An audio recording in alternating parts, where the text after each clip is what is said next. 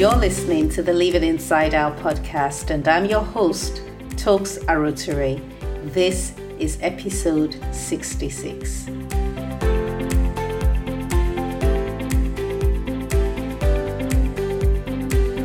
Welcome to the Leave It Inside Out podcast, where we believe the inside is superior to the outside. Episode 66 is Your Life as a Classroom. It's the end of another week.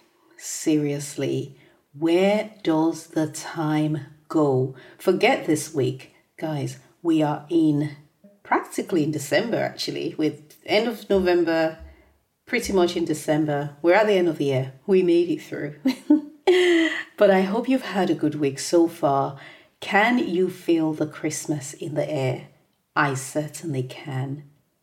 At work, the girls put up our Christmas window and it is feeling pretty festive at the baby cut shop.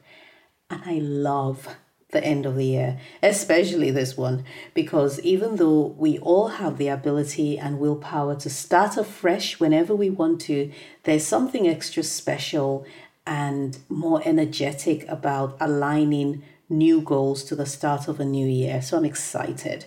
And then the end of 2022 is so welcome for me because I've not had the easiest of years. It's been a year of growth. It's been a year of challenges as well. Not entirely, to be fair. For the bulk of it, it has been good. But where the challenges have shown up, it has shown me pepe, as we say in Nigeria. I don't know how your year has been, but mine sort of feels like I took a deep breath and I've been holding it in and I'm yet to exhale. But before I carry on, I do want to say thank you. Thank you for trusting me enough to listen to my content, to share it, to, take on my views and my lessons and my mistakes and my love and take it all into your space. I always talk about being intentional on what and whom you have in your environment, and I am honored that you have chosen my words to dwell in your space. So thank you for listening and for telling me back the lessons, because guess what? Someone said something to me the other day that actually encouraged me, and she said, this is what you said on your podcast. So I do feel blessed to be in a space where healthy words are being shared all around, and I do need that encouragement as well. So I appreciate you so much. Thank you for listening. Thank you for sharing, and do kindly rate and review this podcast on whatever app you're listening on. If you're new here, welcome. You will love it. I promise you. I talk about mindset, faith, and business, and I stay in my own lane. This means that I will only share what I know to be true because it has been my experience. So this week, I've been learning a lot about consistency. We had annual business strategy meeting, which was chaired by Concept World. I've left their details in the show notes, and it was really inspiring and quite holistic as well. So rather than it being a focus on just the business and numbers, it was also a lot to do with mindset and just our general behavior and our attitude to life. So I really enjoyed that. That was good. But as I prepared for the meeting, I, of course, started to look back over the past year at what we should have done that we didn't do, what we actually did, what worked, what didn't work. And I was particularly pained over the items that made the list in 2021, 2022, and they're still being pushed over to 23, especially when they were small and simple. And then it hit me. Just like recording my podcast, posting on social media and other activities, there are things that I have vowed to do regularly and I haven't been consistent. The reason the desire to keep going never goes away is because that's really what I need to do. But then I need to do it consistently. And so sometimes we look at things and say it's not working when really it would work if only we stuck with it or if only we were consistent. And I know that this has been it's been the story for me for a while in some areas of my life, and I really am working on it. There are things that we don't need to scrap as though it's not working. Some of the simple things just need to be consistent. Are there things in your life that you know you should be doing, but 5 years later, you're still talking about how you need to do them? If it was impossible, I guarantee you that the urge and the desire would have left you a long time ago. But the fact that you can't let it go is proof that you are more than capable, and any conflict within you has nothing to do with your ability and everything to do with your consistency. So think about that. Send me a message and let's chat some more on social media about that. And I'd love to see how many people this resonates with. In the previous episode, I mentioned a name. Angela J. came twice. I mentioned her name and I said to you twice that I was going to tell you all about her. But each time I began speaking about the impact that she's had on me, I went off and never returned from my tangent. And so that is very much real life for me. I hold conversations and pivot and never quite make it back to where I started. So it's one of my many gifts. So I decided that today I will tell you about Angela, but then I'd also tell you about a few other people who have had an impact on my life and how their words or their actions changed me. And I'm listing them in no particular order, but we're of course going to start with Angela because that was my intention from last week. So Angela J. Kim is a concert pianist and an entrepreneur. She was doing Instagram reels before Instagram even existed. So I don't even follow her much these days, but back then, and I'm talking over 10 years ago, I stumbled across her. I think it may have been in a magazine or online. I saw her somewhere and I was drawn to her transparency. At the time, I was just starting my business from scratch and really needed somebody who was a normal person, i.e. not a celebrity, not a trust fund kid. And they were also starting their business so that we could sort of run the race together. I didn't need to know this person. I just needed to know that they existed. And no one in my circle was in the same boat as I was. I also really needed somebody that was indeed starting from scratch like me. And so she used to record her short YouTube videos about what she was up to, her intentions, her disappointments, her successes. Angela shared everything and I was so encouraged by them. One time she took us, her viewers, to a location where she one day wanted her shop to stand. She didn't even have a product line at the time, but she knew that she wanted to launch her own product line and open up a few spas in New York, and she wanted them to be in high-end location. And I want to say that that gave me the courage to pretty much do the same, to begin to visualize where my business will stand in an affluent part of London. Because if you don't have the experience, if I didn't have that exposure to how she was running it, I would have been stuck with my idea of how I thought people started high-end businesses. And my idea would have been they're from a rich family or they somehow made a lot of money. And that would have been an obstacle for me.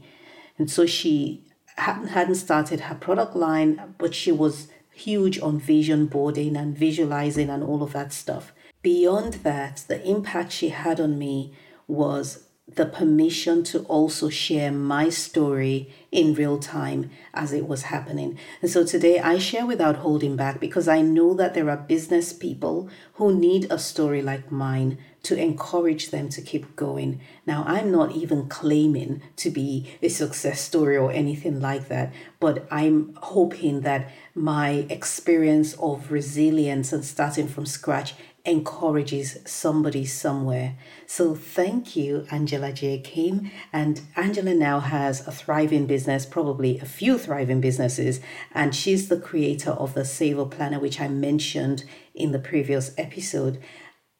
And I decided that I was going to start reading from my journal to you. I was going to, on social media, take a portion of my journal, read it and tell you about my problem solving process, because a lot of my problems end up in my journal. But sometimes good stuff is in there. No, a lot of good stuff is in there as well, actually. And so my intention when I decided to do that was really just to show you the power of journaling and how I solve problems. But somebody said to me recently that people tend to hear only the part of my journey that I have come out of. So I may share challenges, but I only share them after I have come out of it, which is, yes, it can be relatable, but beyond that, people need to know that I still have problems today, which I certainly do. So I thought I'm going to be transparent and take a portion that I'm happy to share, which is still quite private, but then talk to you about the process and how I was able to navigate my way out of it or not. And so that's going to be starting this week. It's going to come out every Thursday. So if you head to Tokes Arotere, that's my handle on Instagram and Facebook, you will find the tea in there. Next on my list is Valerie Burton. Valerie is one of my favorite people. She's an author of several books. She's a life coach and a speaker, and she's also got a coaching school. I think I must have come across her book in the airport during my travels before I started my business. And I loved that she was a woman of color. She is a woman of color, which I found relatable. And she's got her photo on the front page of her books, well, at least on her earlier books. More importantly, she's a teacher. Because some people don't teach, they just tell us what they know, right? But I found her writing to be inspiring, relatable, true, authentic, and believable. One key lesson I learned from her that stands out is I will not stare at a closed door. So she'd been in a season in her life where things had gone in a different direction from what she had envisaged for herself. And I imagine that she kept looking back. It's just such a powerful visual. And the first time I heard her say that, I think I was on a coaching call with her. She used to run, she still does coaching group actually, but she stopped it for a while and has started again. I must have been on that call when I heard that, and I had been struggling because my life, as I knew it, as I preferred to live it, had come to an end. I had moved from Atlanta back to the United Kingdom, and things were just nowhere near what I wanted it to look like. And so I found that I was living my life in the rear view by looking at the rear view mirror, constantly looking back at what I had. And I even began to use my past as a template for my future. But that sentence, I will not stare at a closed door, set me free the day I heard it, because it caused me to turn around and be open to the possibility that there was something new and something beautiful ahead of us. You know, many of us live primarily by our senses and our feelings, and this means that we only recognize the tactile or emotional as reality, and we consider the past and the present to be the entirety of what's possible. But the yet to happen, the invisible, we don't even consider the impossible might be possible. You might be staring at a closed door if you can only create or imagine a future using components from the past or the present. Next on my list is Sara Blakely. I have talked about her more times than anyone else on this podcast, I think. One of the many stories that inspired me, her entire journey was the background music to my life at one time. But one that stood out was when she asked the patent lawyer if he could go over her DIY patent. You see, in a country like the United Kingdom and growing up sheltered in Nigeria, one of the disadvantages is the need to conform. You grow up believing that there are only two ways to do things, the right way or the wrong way. And what Sara did for me was show me that I could use my way. I could be creative, I could be intuitive, and I could do things in a way that had never been done before. I also recall when she was working on the packaging for her Spank, her pantyhose, she went to the supermarket and bought about 6 packs of different brands. And she said she turned them all on their front so she could see the back of them all. And any text that was repeated on all 6 packs, she decided must be legal. And then she put it on hers. I think that Sarah Blakely has had the biggest impact on me as a businesswoman because I could see myself in her. And because she told her story, I and countless other women received the guts to live ours. Now, you didn't think I was going to go through this list and not mention Mrs. Michelle Obama, did you? Sister Michelle, it's her down to earthness, her authenticity, her ordinariness. One of the thoughts that had me stumped while reading her biography was how she had time to consider her role as a mother while having such a powerful and important position as First Lady. She cared about her children's bedtime in the White House. There have been times that I have dismissed my kids' bedtime because I had guests, but not her. And so what that did for me was made me wonder how she was able to compartmentalize her role. And my conclusion is that she was able to live as First Lady, recognizing it was a position and a job, while also remembering and living as Michelle, the mother, the person, the wife. That's my conclusion. I find that my whole life, work blurs into family life, and family life also blurs back into work. And I think that that's normal. And I'm not even talking of I spend more time here, there, or the other. It's even just in the thinking where there is very little demarcation. I think I see my whole life as a working mom, which is a very normal and expected terminology to use. But what I mean is, I think that Mrs. Obama has a job, or had a job, or has a job, she's still doing stuff, has a job, and also recognizes herself as Michelle and hasn't allowed her role to define her. And that's what has kept her grounded. Somehow she was able to excel and ascend beyond the emotional thrill of being in the White House. Because I know me, your girl would have gotten stuck at the magnitude of my new position, and I think I would have lived in the thrill of it a bit too long because it's an emotional vortex. That's what I just imagine it to be, which you will not be able to get out of. So yes, we need to celebrate, but we don't need to build our house and live in the space. And this note is to myself as well. On that note, I was being interviewed some months back about journaling, and the question was asked, are you ever worried that someone would read your journal? And the truth is, I'm not. My husband has promised that he'll never ever read it, and I believe him. But it's not because of that alone.